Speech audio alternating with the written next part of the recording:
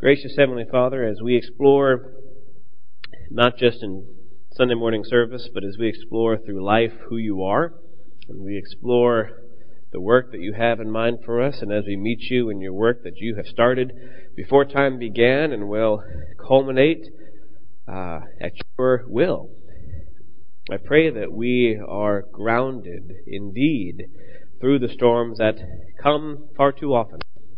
I pray today that this series that we begin, inspired by recent things, often will also give us a way to that anchor, which is to know something which is essential to who you are, and therefore essential to who we are as followers of you.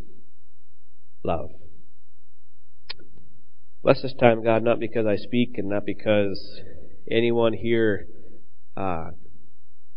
seeks laud or attention, but because to focus on you for this time, to have the blessing of having this time to open your word, to hear a lesson from God's word, to be convicted of your Spirit working among us, is such a blessing. I pray we never take for granted. Meet us here, God, and take us where you want us to go in Jesus' name. Amen. I did think it was appropriate, just with things going on, to see the Matthew series, and I do have stuff on that for the rest of the year, and I would like to share that with you if you wanted to know something about that. And obviously, the gift of the commentaries was a great thing, so please still avail yourself of some of those things. However, I've really been inspired this week. It's actually been a surprisingly good week for us. It's been an incredibly encouraging week for us, and I thank you for that, and every one of you who have been and still will be a part of that. That's not what we expected. But it's out of this which I wanted to speak on this subject, kind of call it my last word to you, because it's worthwhile. On this note, though, however, speaking of current events, I do want to talk about something which is going to start Tuesday, that we're going to start meeting.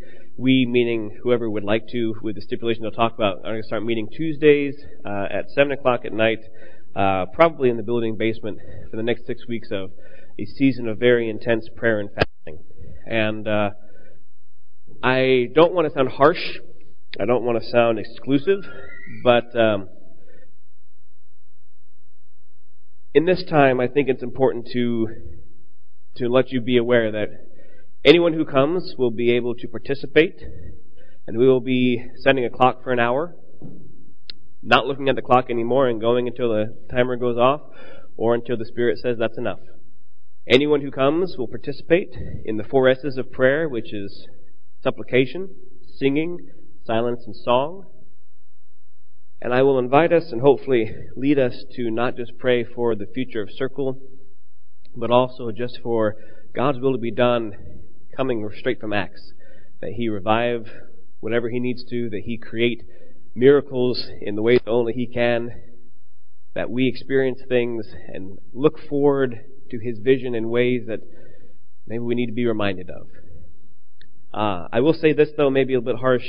It will be fairly focused. We'll be introducing fasting, and unless you're okay with the commitment and the methodology I've described, I invite you to join us from home. That's not to say don't come, but please be committed and please be ready to delve into this if you come. So if you have any questions on that, please let me know.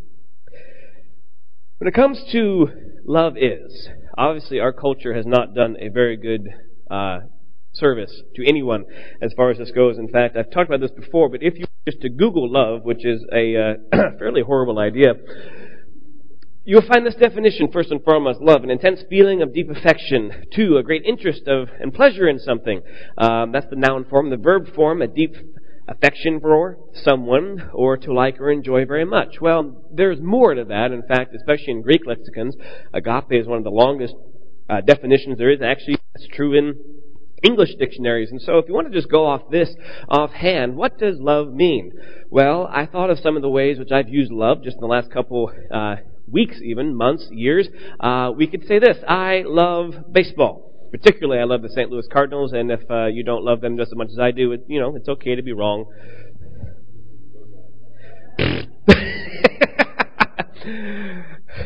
And I love a little bit of this too, so it's all right. But I love baseball. I love what about baseball? The game, the experience, the analytics, the production. Actually, the Cardinals kind of stink this year, so I'm not really loving it this year. But that's. Go ahead, Jan. Say yay. Yeah. Anyway, I love baseball. What does that mean? Well, is that the same as how I love milkshakes or dessert? Because that's a whole different kind of love. And in fact, I don't always love that after we have it. I love puppies. What does that mean? Are puppies like milkshakes or puppies like baseball? Is baseball like milkshakes? Who knows? I love babies, particularly my own children. Now, do I love Melissa as much as I love milkshakes or baseball, or do I love baseball and milkshakes as much as I love Melissa? Is that love extending to this moment? What is this moment that I love so much? Do I love this moment opposed to that moment? What about the moments I don't love? What about, I love jokes. You want to hear a construction joke? Never mind, I'm still working on it. I was going to pause, but then I know some of you would be like, I didn't get to read it. I was going to bug me the whole sermon. That's the joke. I love what? How? Now, all that was a little bit in jest, but I mean, we know conceptually that love has a very wide definition of meanings, at least of applications, at least of uses. And those are actually some very good questions to ask. When you say you love something, what is that love like compared to how you love something else? I better not love my children like I love milkshakes. Be a horrible father. I better not love baseball the same as I love my wife. Of course, I better not love Thomas the same way I love my wife either. He hopes so too. Just got weird. Obviously, we know there's these differences. But what I want to try to say is that because of these differences, whenever it comes to love, and I do think as much as we in the church will readily admit, I don't know a Christian who will admit that they don't know necessarily when they say, yes, I love God, yes, I love my church, yes, I love my brothers. Maybe we don't know what that means as much as we think we do. Because after all, we love milkshakes and puppies and baseball. And we love God. Now, some of you are going, well, of course they're not the same thing. Yes, but explain it. I'm not going to be explaining it per se. But we are going to be delving into helping us understand some of these things a little bit better. When it comes to agape love, there's 4 main kinds of love in the Bible. There's eros, storge, phileo, and agape. There's romantic love, familial love, brotherly love, and agape love, which is traditionally and rightfully so associated with the unconditional love. This is the way of saying, as I had lunch with a brother this week, we talked about how that means, we don't always like each other, but it means we love each other. It's the kind of thing that says, because of the love of God, I love you.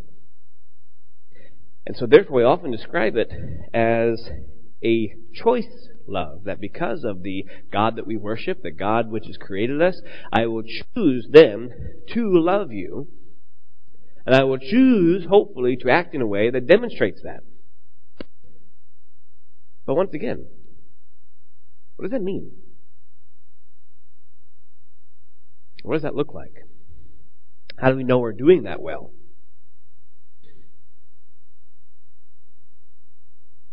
I know that sometimes my love for baseball and my love for milkshakes direct my choices more than I want to admit. Is that the same kind of choices I should be making when it comes to agape love, when it comes to God, when it comes to my brothers and sisters, when it comes to my community? I'm not trying to ask these questions to be, create trouble, but I think these are valid questions we have to ask. Because especially in this world, to which oftentimes the inadvertent love of other things has permeated the church and directed us more than we want to admit, what does it mean to love? What does it mean to love our community with the love of God? What does it mean to love each other? Literally, look at the person to your left and to your right. Then look one farther if they're your spouse or your family member, because hopefully you know what some of that means. What's it mean to love the person 3 pews back? What's it mean to love the person on the other side of the room? What do these choices mean? We're going to delve into that over the next 6 weeks. And I had Bill read the passage from John 13 as a little bit of where this draws inspiration, and I want to actually read a passage later on in the verse. I just couldn't do that to both Bill or you to read. I've done it before, but I figured I might not again read 40-something verses. In John chapter 13, in verse 31, it says this: When he had gone out, Jesus said, Now is the Son of Man glorified, and God is glorified in him. If God is glorified in him, God will also be glorified, will glorify him in himself and glorify him at once. Little children, yet a little while I am with you. You will seek me, and just as I said to the Jews, so now I also say to you, where I am going you cannot come. Verse 34, hopefully a very, very familiar passage to us. A new commandment I give to you, that you love one another, just as I have loved you. You are also to love one another. And verse 35 is what I want to focus on in this series. By this all people will know that you are my disciples, if you have love for one another. Now, it may be belaboring the point, but once again, this asks the question, what kind of love is that? Yes, we know agape. Yes, we know that means we choose to. But what kind of love do we choose to have? What does that look like? Love of puppies and milkshakes? Love of baseball? The love of our spouse? Or something else? What I want to offer in this series is not a deep exegetical dive into the Greek. Although if you ever want to do that, I'm all for it. I just lost some of you. You just glazed over. What I want to do in this series is look at characteristics that we see first and foremost of who God is. And I'll come around to this, why we start there later in the sermon, and say this is what some of these choices look like. And this is how these things manifest among not only us and God, but us with each other, and then finally with us in our community. The first thing I want to look at today is love is active. And I don't mean just active as in it is present, as in, yes, I am actively loving people. I mean in the sense of that there is motion, there is forward continuum, there is somewhere that is going, then there is activity going on along with it, that kind of active. Love is active, and I want to talk about how it's active in three distinct ways. Love is active in its pursuit, actively pursuing, actively responding, and actively seeking. Love is actively pursuing, actively responding, and actively seeking. Love is actively pursuing. First and foremost, just because some of you are thinking it, I mean this in a healthy sense. There's a way of pursuing people unhealthily, and that gets you restraining orders and such.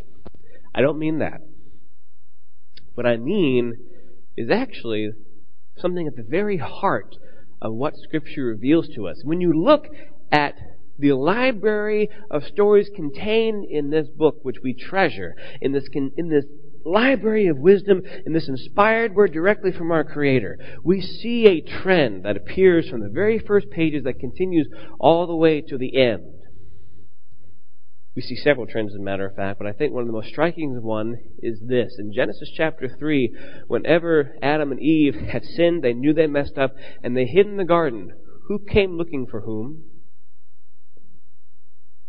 Who came looking for whom?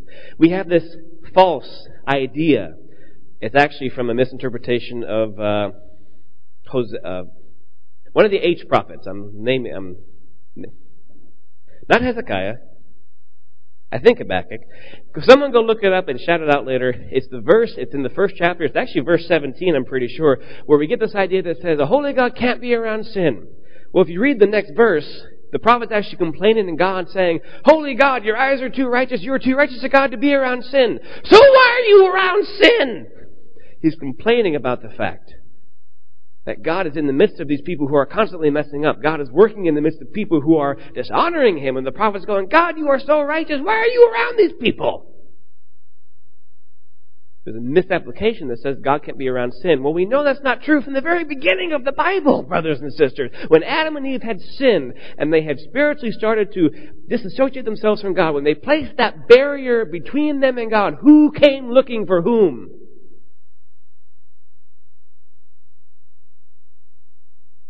Who wanted to know where they were? Who wanted to know that they were not completely abandoned, although now there would be consequences?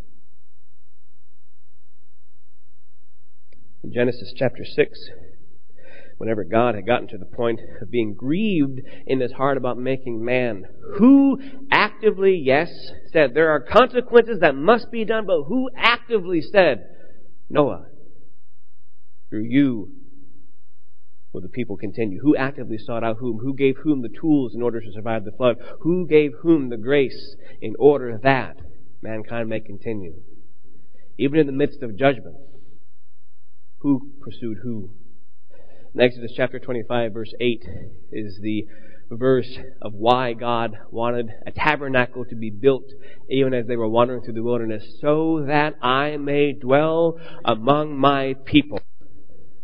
You know how foreign that is when it comes to pagan gods or goddesses, and the fact that there is a temple there, you better go worship. Of course, that God is not going to waste his time with you, but if you dishonor him, he's going to smite you down and smack you.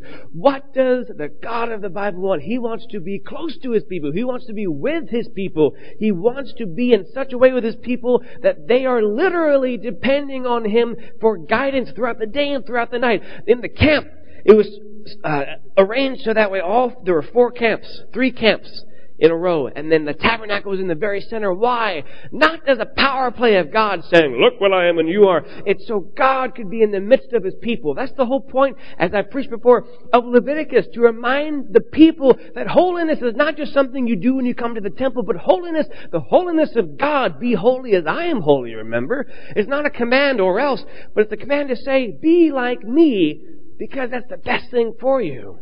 God wanted to be in the midst of his people. Who came looking and seeking whom?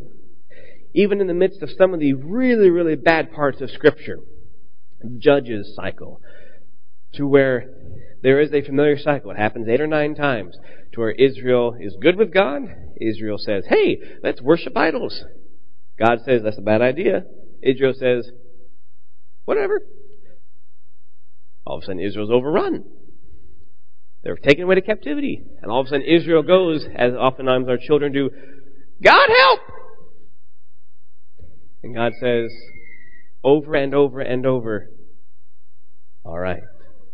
Brings them out of captivity. There's a time of worship and goodness, and the cycle repeats.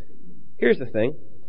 While we oftentimes focus on Judges and we look at how horrible human beings are and how over and over and over Israel messed up, why did they survive at all? Because God, even in the midst of exile, even in the midst of their mess up, still pursued them, sent judges to say, this is how you need to live. I know you're not going to listen to me, but this is how I need you to live. And when you're in exile, you need to remember this is how you need to live. And oftentimes it wasn't until exile they go, oh yeah. But who kept pursuing whom? Over and over every cycle. The cycle would have ended had God not continued to pursue the people who kept screwing it up. Jeremiah. Talk about someone who had a thankless job. 40 years preached, and arguably not a single convert. 40 years preached, and arguably how we would define metrics, he failed because Israel, or Judah, still went into captivity. No one paid attention to him. But yet it's in Jeremiah that we read some of the most wonderful promises of God, that I will take the law and I will write it on the hearts, and they will be my people and I will be their God. You know why? Because God never abandoned his people even when they were at their worst. He constantly sent people to say, I am here and I am waiting for you. And even when you're in the midst of horribleness, I will be here to still say, I love you and I'm your God. You come back to me. Who still sought whom in the midst of so much sin? Even in the midst of the most unimaginable spot in Babylon, in pagan Babylon, what happens? Just the same thing that happened in pagan Egypt. God was in the midst of his people because he never went anywhere and continued to seek people who would seek him, pursued his people, so that even in the midst of their worst, they could be brought out and reminded of their best. In John chapter 1, we see the ultimate example of this, in that Jesus literally tabernacled, made his tent among us. Tabernacled what? It brings in the imagery from the Old Testament about God's presence made manifest. Emmanuel, God with us. Who came looking for whom? In Acts chapter 2, even though Jesus ascended into heaven, what happens? Pentecost. And the Holy Spirit, part of God himself. How he does it? I don't know. part of God Himself, inhabits His body, and every member who believes and has faith and is baptized in His name, who has pursued whom since the beginning, brothers and sisters? A loving God. It's the same thing as relationships. I hope many of you who have been married for any length of time know that if you ever stop pursuing your spouse, you end up in trouble. If you ever start taking your spouse for granted, you start the cycle of judges in a sense. It's a good marriage principle. It's a good dating principle. A good principle of life. Whatever relationships you have, never stop pursuing each other. Why? Because we don't deserve each other. We are only here by the grace of God. And if we ever start taking ourselves for granted, if we ever start taking each other for granted, if we start taking our God for granted, we've dishonored not only ourselves, but the people that they were created to be and the God who made them. Never stop pursuing those that we care about. Why? Because they're worth pursuing. They're worth always actively trying to build up and have a better and deeper relationship with. I don't consider myself friends from people that I was really good friends with in high school. Why? Because we haven't talked for 20 years. Maybe that's harsh. But the whole point is, because we haven't still pursued each other, I know what they were. I have no idea who they are right now. They don't know me. But yet some of my still really good friends I haven't seen for 15 years because we still pursue that relationship. We still pursue each other. And say, I know it's been a while, but how are you? What's going on? Tell me what's going on in your life. Love actively pursues. If that's the God that we worship, how much more ought the people who believe in Him and who are called according to His purpose pursue one another? I know for a fact that the people who have made some of the greatest impact in this congregation are the ones that pursue other people and don't take no for answer sometimes. In a healthy, good way, understand. I'll name them, except they wouldn't want me to. The Bratts, for example. The Jensens. Two comes to mind just offhand. They had us in their house this week. Those who say, it's not enough just for me to know you. I want you to pursue an active, loving relationship with you. Brothers and sisters, let me be frank for a minute. Saying, well, they haven't done it to me is a lazy excuse. Saying, well, once someone invests in me, then I'll invest in them. That's a lazy excuse. Because we're not reflecting the God who created us. We're reflecting something else. If we're waiting to be pursued instead of doing the pursuing. Do we need to do both? Absolutely. The goal, I would pray that in a church, and it's possible, it's happened, that everyone who comes in feels that they've been pursued by someone in a healthy sense, that they loved me, they cared for me, they knew my name. And it wasn't just someone who took up space and went, oh, I was here for a while. I would pray that's the case in this congregation. I would pray that's the case in the congregation of God's people, because we have a God that pursues His people in love. And as you might imagine, this is what our community needs. Too often lately the church is accused of judging the world, of pointing out the flaws of the world, of correcting the world. Do all those things need to happen? I'm not saying they don't. When was the last time the world accused us of pursuing them in love? When was the last time our community looked at this congregation and said, you know what, I wish they would just go away because they are so active in wanting to work with us that it's driving me crazy? When was the last time your neighbor said, please stop asking me over for dinner because I just, you ask way too much. Please stop asking me how my day really is because, it's just weird. When was the last time someone said that to you? Or us? The world will know we are Jesus' disciples by our love. Notice, not by what we do on Sunday morning, not by how we act on social media, not by how well our singing is or how many ministries we have going on, not by how good or bad the preacher is, not by if we have deacons and shepherds and ministry leaders, by our love. A love that pursues, as we have been pursued by our Creator. Love is actively responding.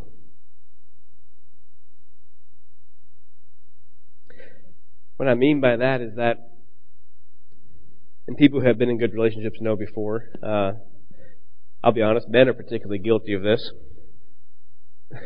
Men who have ever been in a relationship, when have you ever responded to your wife and later you learned that was the wrong response? I'm not saying in a bad way. But for example, it's the whole thing of I need you to listen. Instead you went, well, here's how to fix it. I don't care how to fix it. I need you to listen. Oh. How do I do that? Happened to me. Happened to me just the other day, as a matter of fact. My wife is a woman of grace. Beyond what I deserve. Actively responding means that you don't just respond to what you think. It responds to actually what people need, to actually what they say. For example, obvious examples. Whenever the flood came, what did God give Noah? An ark. When there was no way out, what did God give His people? An escape. Whenever they needed to be reminded of who God was, that He was there, what did God give? The prophets, all through the Old Testament. When the world was at the point of needing, at the right time, a Savior, what did God give? The Messiah. Now these seem obvious to us.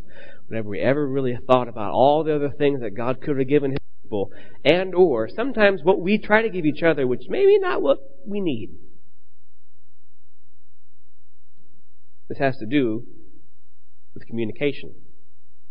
There's such a thing I teach in premarital and marital counseling, which active listening and active responding.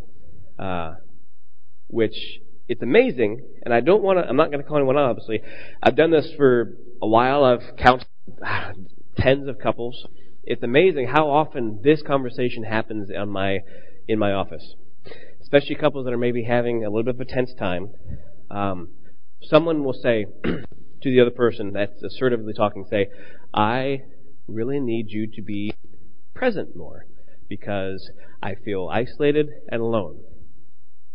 The other person goes, she's saying I'm never around. I'm like, that's not what she said. She's saying I don't listen. That's not what she said.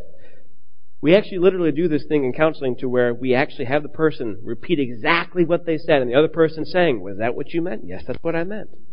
It's silly, but it saves marriages. Because oftentimes we get wrapped up in what we think we heard, what we think the other person needs, our solution, instead of actively responding to what they're saying, to what they need, to what they are asking of us. God does this perfectly because He knows us better than we know ourselves. Wouldn't that be nice in a marriage? Wouldn't that be nice in a friendship? Wouldn't that be nice in a church? We don't have that. And so, we have to take the extra step of being active in love by actively responding not to what we think, not to what we heard, not to what we are assured of, by actually responding to one another. God has never given His people anything they don't need. Think about that thought. Likewise, God has never not given them something they do need. God has never given us something we don't need, and God has never not given us something we do need. God has actively, perfectly responded in love to exactly what we need every time. We don't always know it, but He does. Thus, we reflect that in each other by loving and responding in ways that actually, don't want to be too on the nose, actually matter.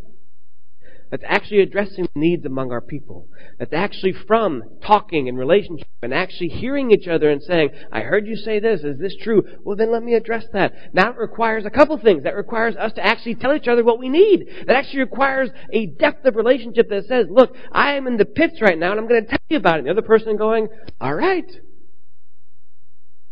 But by serving each other in ways of humility and actual response to what they need, not what we think they need, to what we know they need. Why? Because we listen, we ask, we have relationship, we have active love. Likewise, a sense of trend here, obviously. Do we actually know what our community needs from us? We do things. They're good things. Jesus says the poor will always be among you. Kind of a downer, but okay. Do we know what our community needs from us? Do we know what our brothers and sisters sitting behind us and across from us actually need from us? Do we know how to actively respond to each other as God responds to us?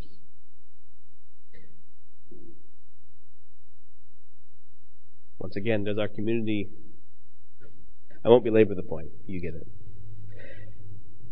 Finally, love is actively seeking. Now this is different than the bit in this sense. When God has His people, and He says, be holy because I said so. No. Be holy because holiness is a good virtue. No. What's He say? Be holy because why? Actually say it. Be holy for I am holy. What does that say? It says a couple of things. One, it says that morals and virtues and ethics are not based because God says or because they're true, but because that's the very character of God. Which is an amazing thought that you should dwell on a little bit. But second of all, it tells us something. It tells us something in that being like God, talk about an obvious statement, is possibly the best way to live. God didn't just say, don't do this and don't do this. He said, be holy. Why? Because I am holy. Meaning that if you are holy like me, it will be the best thing for you. Likewise, Paul writes in 2 Corinthians 3:18, and we who are with unveiled faces contemplate the Lord's glory are being transformed into His image with ever-increasing in glory, which comes from this Lord who is in the Spirit. What is he saying here? The goal of Christianity is to be transformed to the very image of Jesus, to be Christ-like, to become like Jesus. We see it again in a few verses that I have later after I forgot this slide. Love is actively seeking, not, once again, what we think, but love is actively seeking best for you. Now, we hear this in our society all the time. The difference when it comes to what we are to do is that we are to seek the best for you in and for and by the very glory of God Himself, by the holiness of God Himself, by the image of Christ Himself. Why does this matter? Well, let me illustrate it this way. I've done this before. Ever so often, looking to the... I messed this up last time I said this illustration. Looking to the east... I said west last time, and I got a whole bunch of comments saying, if you look to the west, you see the ocean. Dummy. If you look to the east every now and then, you see the Central Cascades. This happens in Washington. Now, do we see it all the time? No, most of the time we see this, especially during the winter months. The thing is, there's two things about this, is that when you look this way, and this is not a real picture, but just imagine for a second, there's two things that are true. Every now and then, the mountains still pop out from among the fog. Even if for me it seems they're sometimes mostly in the fog. And I know that even in the midst of the fog, it's still there. It's still there even in the fog, and it does pop out every now and then. What this tells us is that every so often, let's go back to relationships for a second. This is good dating advice now. Apparently I'm in that relational mood. Whenever you're dating someone and you're trying to determine whether they're a good fit or not, every so often you should see the potential of who they will become pop out from behind the fog. Not going to be there forever. In fact, it may only be a fleeting glance. But you ought to be able to see who this person is becoming in God, who this person is becoming in their life. And it ought to be a good thing. And if it's not, there might be an answer. Likewise, you should still see that in your relationships, in your friends, in your family, in your spouse. You should still see who they are striving to become. It may not be clear all the time, but you still ought to see who they are becoming. And if you see something that needs correction, we talk about it. If you see something unhealthy, we talk about it. But what's the point? To our friends and family and our loved ones, our job, our goal is to help them and join them on that mission to become that person that God has made them to be.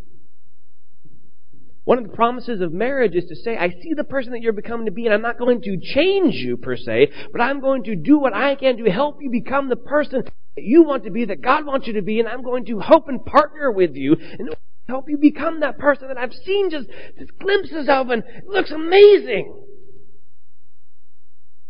Sometimes we remind each other, you ain't there yet and you weren't there today.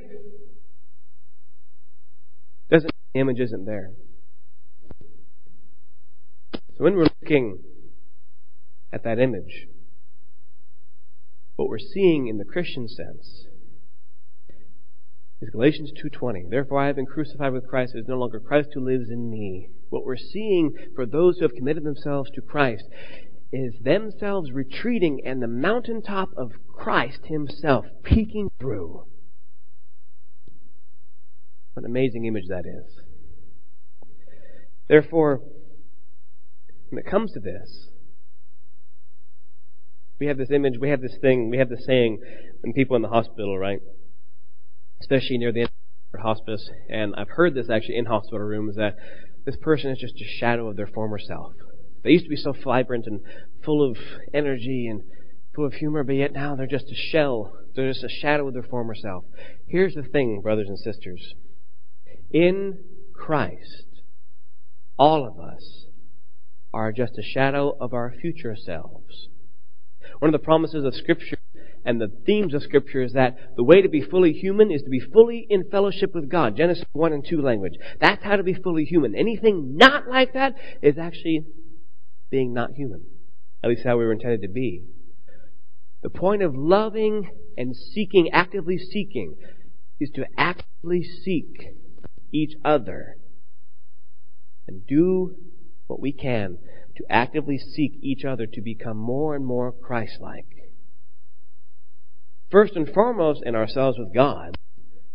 But then that's the commitment of what it means to be a member of a congregation, of a body of believers that actually care about the same thing. It's not just that, hey, we'll work together and hey, we'll serve together. That's good. It's not just we'll sing together. That's good. But it's a commitment to each and every one of you that you make to every single other person to say, I will do whatever I can to help you become more like Christ. And I expect you to do the same thing for me. That's what the commitment is when you become a member of the Lord's church.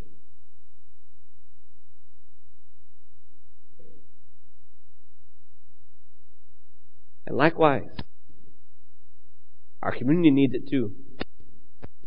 And we need to actively respond and pursue them in order to do that for them as well.